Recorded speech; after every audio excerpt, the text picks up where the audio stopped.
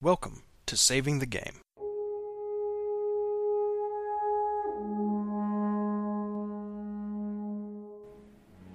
This is episode 44 of Saving the Game, Oaths and Vows, with your hosts, Peter and Brandon.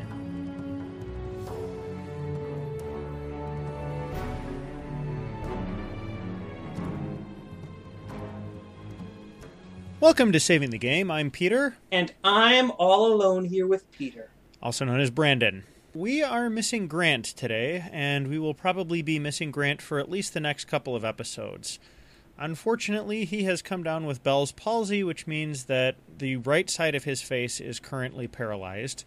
The good news is this is temporary, and he will get over it eventually. And if not, I'm replacing him with a speaking spell. Yes. Until he does get over it, though, we will be Grantless, which means that you might be looking at some shorter and more rambly episodes than usual.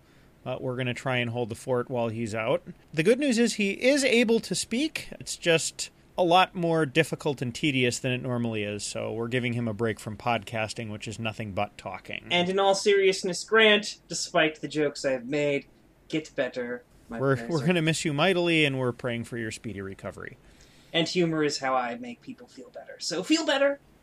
Yeah, please. Happier news, we have a new logo, as some of you may have already noticed. Thanks to Ruben Guy Smith-Semple, also known as Save vs. DM on the Fear the Boot forums.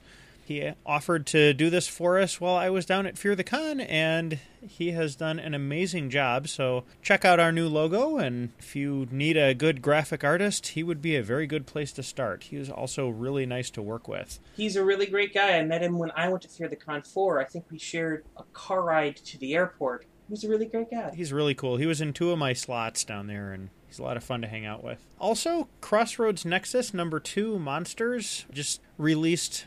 Well, the day we're recording this, actually. I was on that one. If you're anxious to hear more content from me for some odd reason, there's a place to find it. It was also a very interesting discussion. A lot of good points got made. Check it out. There's a lot of other kind of neat Geeky Faith podcasts out there, and you get to hear kind of a sampling of people from different ones on that show. So, indeed, very much worth a listen. And hopefully when Peter isn't on the next one, he won't curse it like he seems to do with our podcast. How do I curse our podcast? You were gone, and now Grant. I mean, like, I'm blaming you. Just... Yeah, the last one was the first aired episode I've missed, and now catastrophe has happened. Yes. So apparently I'm some kind of bizarre guardian presence over podcasts, but I can't go away ever or the bad stuff gets in. Or you're some, like, jealous spirit you don't want us to record without you. Yes. Right, because that totally matches my personality. That makes complete sense. You're just hiding and in waiting. Uh-huh. Just gonna let that hang in the silence for a few moments there. In all seriousness, though, this is just my grand scheme to eventually take over the podcast. Pay no attention to the words I'm saying now. You're the editor. You've already taken over the podcast. I know. Isn't it glorious? So why are you scheming to do something that you've already done? Because when you have a little power, you always want more. I'm going to let that hang in the air for a few seconds, too. Before you do that, I do want to make one final announcement. I have actually started a job. Excellent. What are you doing? I am an assistant instructor for Black Rocket, which is a summer camp program for kids. We're teaching them how to make video games. They also teach kids how to do film production, which is what I wanted to be doing. But they said, oh, you play video games too? Help teach these classes. So I'm a camp counselor, teacher person, and it's kind of fun. And I like it. So hopefully I can still stay here and it doesn't eat my life. Well, I'm glad you've got a good paying gig. That's always a good thing. I will be very sad if you have to leave the podcast, especially since you're our editor. And I wish you all the best, but not so much good stuff that it interferes with your ability to help us out. Because I'm selfish that way. Ha! See, the truth comes out. I knew it! Yes, truly I am a sinister presence of evil darkness. Indeed. You hide it very well. But on with Scripture. This first verse is Numbers 32. When a man makes a vow to the Lord or takes an oath to obligate himself by a pledge, he must not break his word, but must do everything he said. And the next is Judges 11, verses 30 to 32, and 34 to 35. And Jephthah made a vow to the Lord, and said, If you will give me the Ammonites into my hand, then whatever comes out of the doors to my house to meet me when I return in peace from the Ammonites shall be the Lord's, and I will offer it up for a burnt offering. So Jephthah crossed over to the Ammonites to fight them, and the Lord gave them into his hand. Then Jephthah came to his home in Mizpah, and behold, his daughter came out to meet him with tambourines and with dances. She was his only child. Besides her, he had neither son nor daughter. And as soon as he saw her, he tore his clothes and said, Alas, my daughter, you have brought me very low. And you have become the cause of great trouble to me, for I have opened my mouth to the Lord, and I cannot take back my vow. The last one we have is Matthew 5, verses 33 through 37. Again you have heard it said to those of old, You shall not swear falsely, but shall perform your oaths to the Lord. But I say to you, do not swear at all, neither by heaven, for it is God's throne, nor by the earth, for it is his footstool, nor by Jerusalem, for it is the city of the great king. Nor shall you swear by your head, because you cannot make one hair white or black. But let your yes be yes, and your no, no. For whatever is more than these is from the evil one. Tonight our topic, as you probably gathered from our scripture, is oaths and vows. As we are usually wont to do, we're going to spend some time defining this. This was from David Reagan. He has a very nice summary of this. An oath is a solemn declaration, typically, but not always, with something or someone important as a sort of material witness, that the task the oath bearer will perform will be performed. Something like, I swear on my father's sword that I will do blank, or I swear on my life that I will do blank, or I swear before the Lord that I will do blank. This can be as simple as telling the truth, which is a oath we've seen today in courtrooms, when you put your hand on the Bible and solemnly swear to tell the truth, the whole truth and nothing but the truth. Or it could be as or it can be an oath as complex as to conquer a kingdom. Then there's also vows, which are both a noun and a verb in Scripture, therefore sometimes kind of confusing. These are specifically promises made to the Lord. Generally involves dedicating oneself or something else, a personal or material possession, to an act, service, or way of life. Jephthah's daughter or Samson's mother vowing that her son will be a Nazarene or taking vows to enter a monastery or abbey, or, in the modern world, marriage vows, committing yourself before God and witnesses to take care of the other person and walk through life with them come what may. And then there's a third one on here, pledges. That one's meaning has changed over time. It's now commonly used as a verb, but in Scripture, pledge is almost always used as a noun, referring to sort of collateral attached to an oath or vow. Essentially, this was something put up as a guarantee that the given oath or vow would be carried out. Now it's more just kind of a word for promise, so pledging money for church projects or missions. So modern practice that goes all the way back to Acts. Pledging has also kind of seen a resurgence now with actually the whole idea of crowdfunding. I think it also comes in with things like promise rings and stuff. People pledging to abstain from sexual activity before marriage. The crowdfunding thing is a really good example of a secular use where people say, I will give you this amount of money, and in return, you take all the money that me and all these other people who have also agreed to give you this money give you, and go and make this awesome thing or do this awesome thing that we want you to do. Actually, now that I think about it, there's another pledge, specifically the Pledge of Allegiance. I want to know what your thoughts on this one are. I mean, I remember being in school not too long ago, and when I was in high school having to say this, it's a sort of a compulsory pledge drilled into us. So that pledge is actually closer to an oath of fealty. It's basically publicly announcing your loyalty to your nation. I'm a fairly patriotic sort, so I didn't really have too much trouble with it. I know it makes some people uncomfortable. I know the theological language in there makes a lot of people, including some Christians, very uncomfortable because it kind of binds following God and following the United States together, and you can definitely point at various times in history, which we very specifically will not go into because we try and stay at least mostly apolitical on this podcast, where those clearly were not the same thing. We can be a little historical and mention that the words under God were added, I believe, during the Cold War or around World War II. I think it was sometime during the 1950s. My recollection is it was specifically put there to combat the rise of communism, which was seen as godless. So we are one nation under God.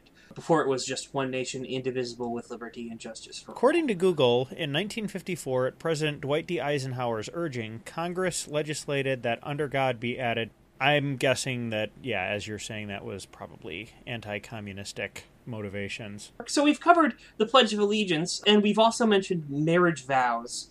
What are some other modern versions of vows that we have around today? Well, there's monastic vows, monks and nuns swearing vows of poverty, chastity, and obedience. I don't want to say common, but that's a very prominent example. It's a very popular one that people would know of. I can definitely think of some oaths. I mean, there's the oath of service that soldiers will take, and also there are similar ones that emergency services professionals like police will take. The most popular being the Hippocratic Oath of doctors first do no harm. That actually I was going to put in a different category because that's a code of professional ethics as opposed to like a loyalty thing. They're closely related, but they're not quite the same in my mind. I mean, if you disagree, we can certainly talk that out. Well, see, I'm trying to understand and try to see your viewpoint, because admittedly, while you mentioned that you were a mostly patriotic person who didn't really mind the whole Pledge of Allegiance, I was a snot-nosed kid who just wrote, memorized it, and just repeated it without even thinking about the words I was saying. I was saying it because I had to, I stood up there, and that's sort of what I'm going through with these, is I'm actually trying to grasp a lot of these, and now, right in this very podcast, become a more fully formed adult and human and understand the world around me. I think in all of these cases, and I would definitely include the Pledge of Allegiance in this, along with the Hippocratic Oath and the Oaths of Service, the idea is kind of like a very soft and kind of voluntary, in some cases, form of indoctrination. Mm-hmm. Have you ever seen Kingdom of Heaven? I can't remember if I have or not, so probably no. There's a younger knight who's going through the process of becoming a knight. He says his vows, and then the older one hits him across the face with like this little section of knotted rope. As soon as he finishes saying his oath, the older knight says, "No, that is your oath," and then the whack, he says, "And this is so you don't forget it." And the idea is that oaths are something that are worth remembering, and that sometimes you'll even repeat to yourself on a regular basis to keep that in mind. Doctors in the Hippocratic Oath swear to do no harm.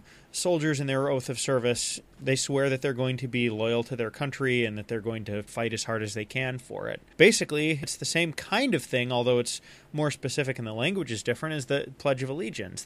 Police officers swear to uphold justice and to be impartial and fair in their dealings with the public. Essentially, what these modern oaths are doing is they're saying, I promise that I will hold these important priorities in my mind as I'm going about this important task. You mentioned indoctrination, but to put a gentler, more friendly spin on it, it could almost be a sort of meditation on the job you must do, the task you have been called to do. Yeah, absolutely. All right, that's very interesting. Of course, there is a dangerous side to these oaths and vows and pledges that it seems to be shown in the Bible a whole lot. A lot of the verses we read up there were not very kind to it, and whenever I think of vows, specifically biblical vows, I always think of the story of Jephthah, which is something that I heard as a child from an Adventures in Odyssey episode, about a warrior who went off to fight the enemy and just kind of using prayer as a vending machine.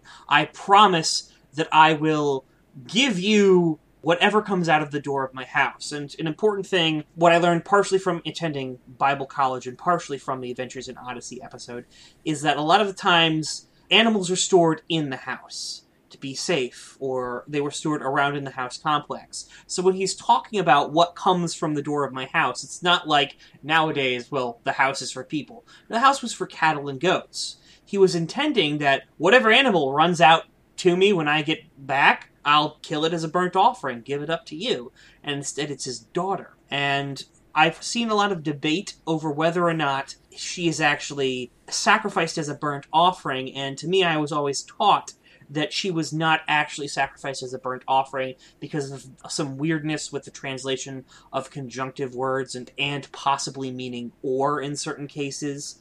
And instead she was just given over to the service of the Lord. And part of the claims for this is that in a couple verses later, she asked to go out and mourn her virginity, not her loss of life. She's asked to mourn the fact that she will never marry and never have kids and thus never carry on her father's line because, in fact, she was his property. In the biblical times, women were the property of their fathers before they were given to their husbands. And that is why she is bemoaning the fact that she will never be able to leave her father's service, basically, because he has sworn her to the Lord. Well, I mean, in either case, it's not a happy story. Oh, no, it's not. The best case scenario is sad, and the worst case scenario is horrifying. Yeah. So, either way, it's a cautionary tale. Which, mentioned in the New Testament, Jesus just reinforces with his, let your yes be yes and your no be no. And whatever else comes from the evil one. Don't swear these oaths, because a lot of times they can come back to hurt you. Or people close to you. Yes. Well, I think it hurt both people close to him and him, because as it mentioned in there, he said he was laid low. He tore his clothes. Yeah. He came back a winner. He came back a winner and arrived a loser, yeah. Yeah. Whatever it was, fate, God, coincidence, conspired to make him just, no, you should not have said this.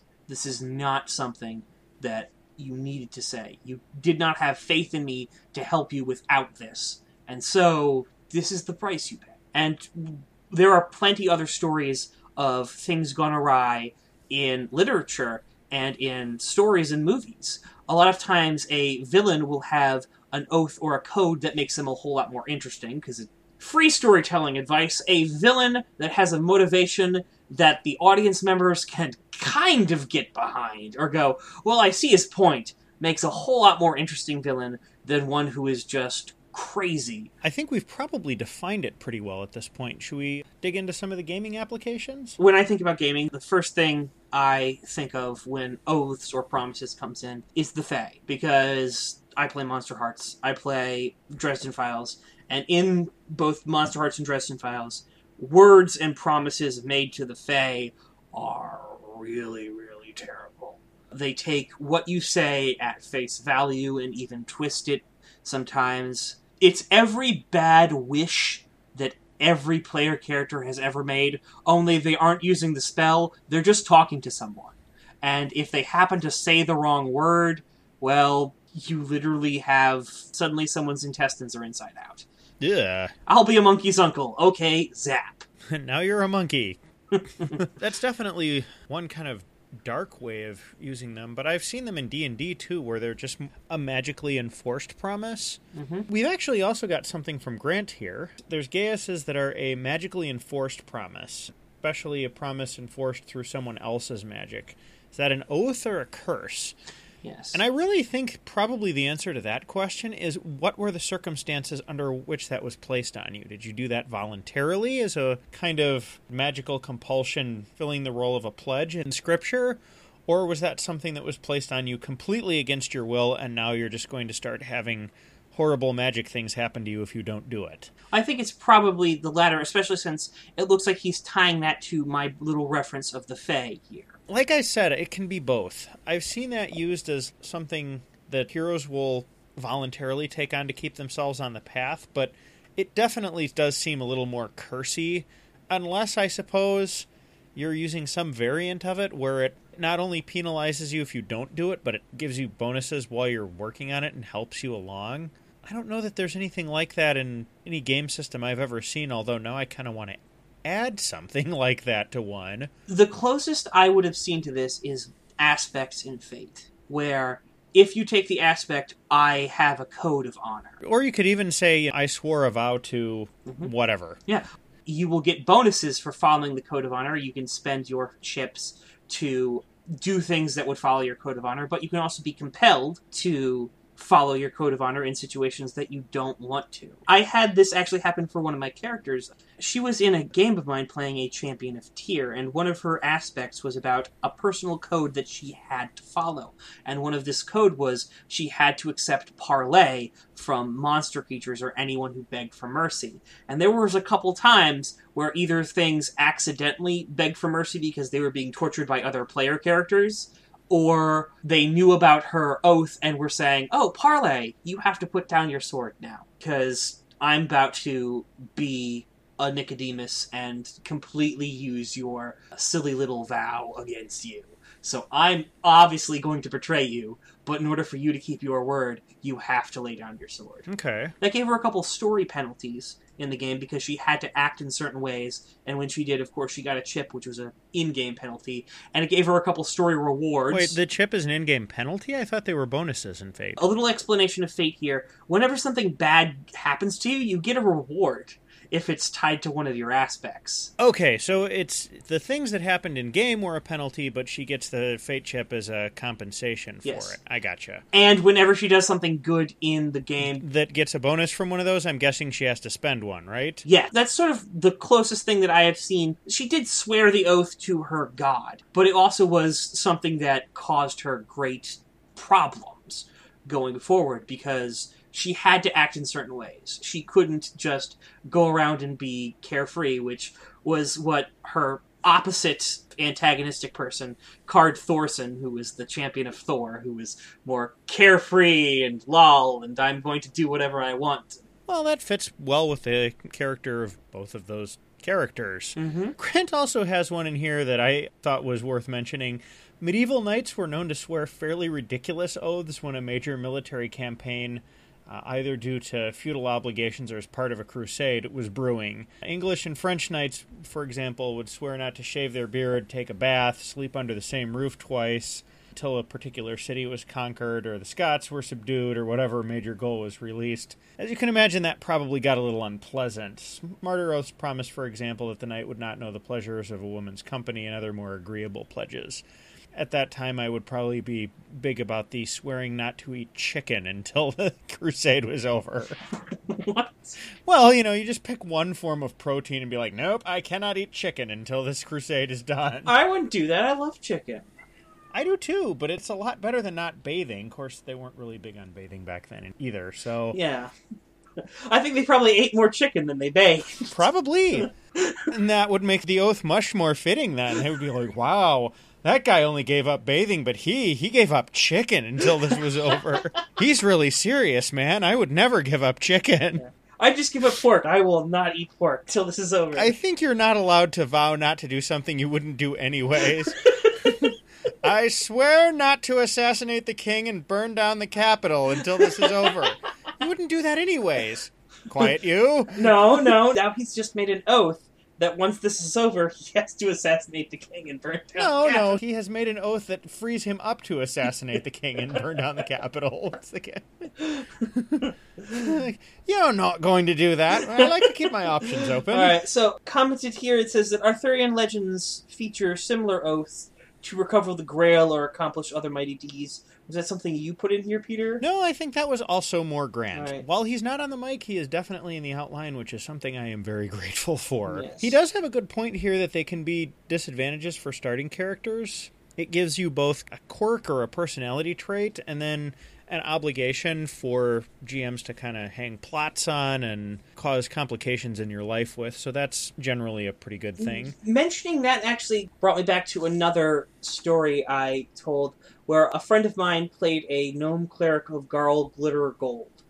And character sort of went awry, and the god kind of forced him to make an oath to become the greatest champion ever. I suppose it was less an oath and more the god just saying, I am swearing that I am going to make you my greatest champion ever, to prove how great I am because of how much of a colossal mess up you are now. This happened after the cleric had basically assassinated another member of their order in the temple of their order because he gave that other member a magic item that he didn't know was magic at the time. Okay, so wait, this is basically the deity saying, you are such a screw-up that me fixing you will prove my power to everyone? Yes. Wow. It was the only way I could see to make the character playable and still a cleric. Because I had thrown other characters in jail for their actions, like lying to guards to get in front of the king, and then trying to start a rebellion in the city, because the guards were so mean. That is really hilarious and kind of awesome, not gonna lie. It devolved, and eventually there was a planned Deus Ex Machina of a goddess coming there and calling them all together and getting them out of whatever they were in to send them on this quest that she wanted, and she had appeared to them earlier, so... This does lead into something else that we've got here that I think would be good to touch on. Mm-hmm. These oaths and vows, they provide a good way to get the party into situations that they otherwise might want to avoid. Really, it seems like no matter who makes them, Oh, yeah. which is a good way of kind of forcing people to get back into the adventure. I know sometimes, particularly in more dangerous or horror campaigns, you're going to get a lot of player characters, or actually I would say even people who've just played with a bad GM one too many times, where the players are going to get paranoid, they're going to circle the wagons, they're going to do everything with extreme caution, and as a result the story is, well, it might not stop, but it'll definitely grind down to a speed where it's no longer fun. You're going to be describing everything in excruciating detail as you poke every individual floor tile with the 10-foot pole at maximum extension before traveling forward an inch and doing it again. I think having something that obligates you to just kind of go forth and do things probably is a good way of making them confront people that they wouldn't otherwise confront, talk to people that they wouldn't otherwise talk to. If there's what looks like is going to be a losing battle, and you have the option not to participate in it, you probably will as a player character. They tend to be very pragmatic and stuff. However, if you have to be there because you've promised you would, and possibly it's even magically enforced, well, then maybe the player characters will show up for that battle, and they'll sway it by their presence.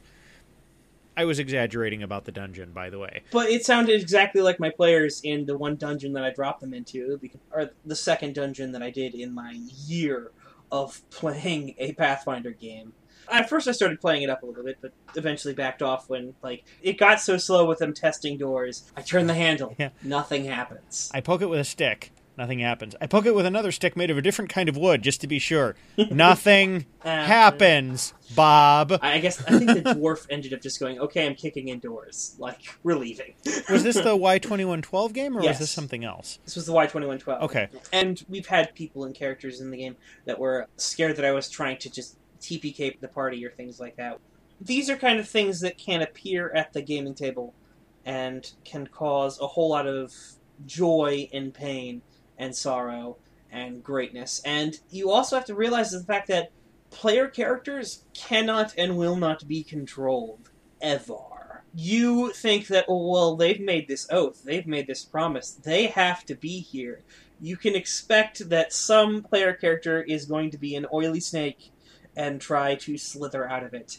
And you can expect also the opposite, that when you put the most hopeless, terrible, you're going to all perish situation that you want them to run away from, they might stand and hold the line. And the thing is, even if they're doing stuff just to avoid being led around by the nose, which a lot of people will do in a gaming context, something is still happening, right? Oh, yeah. It's a good way of combating stagnation. You might not be able to control which way the river's flowing, but at least it's not pooling up and growing algae. Which is always good, because you have to adapt. Because you will be thrown things that you never expected. And your best bet is to take it and say, okay, how can I make this horrible? And throw it back at the players.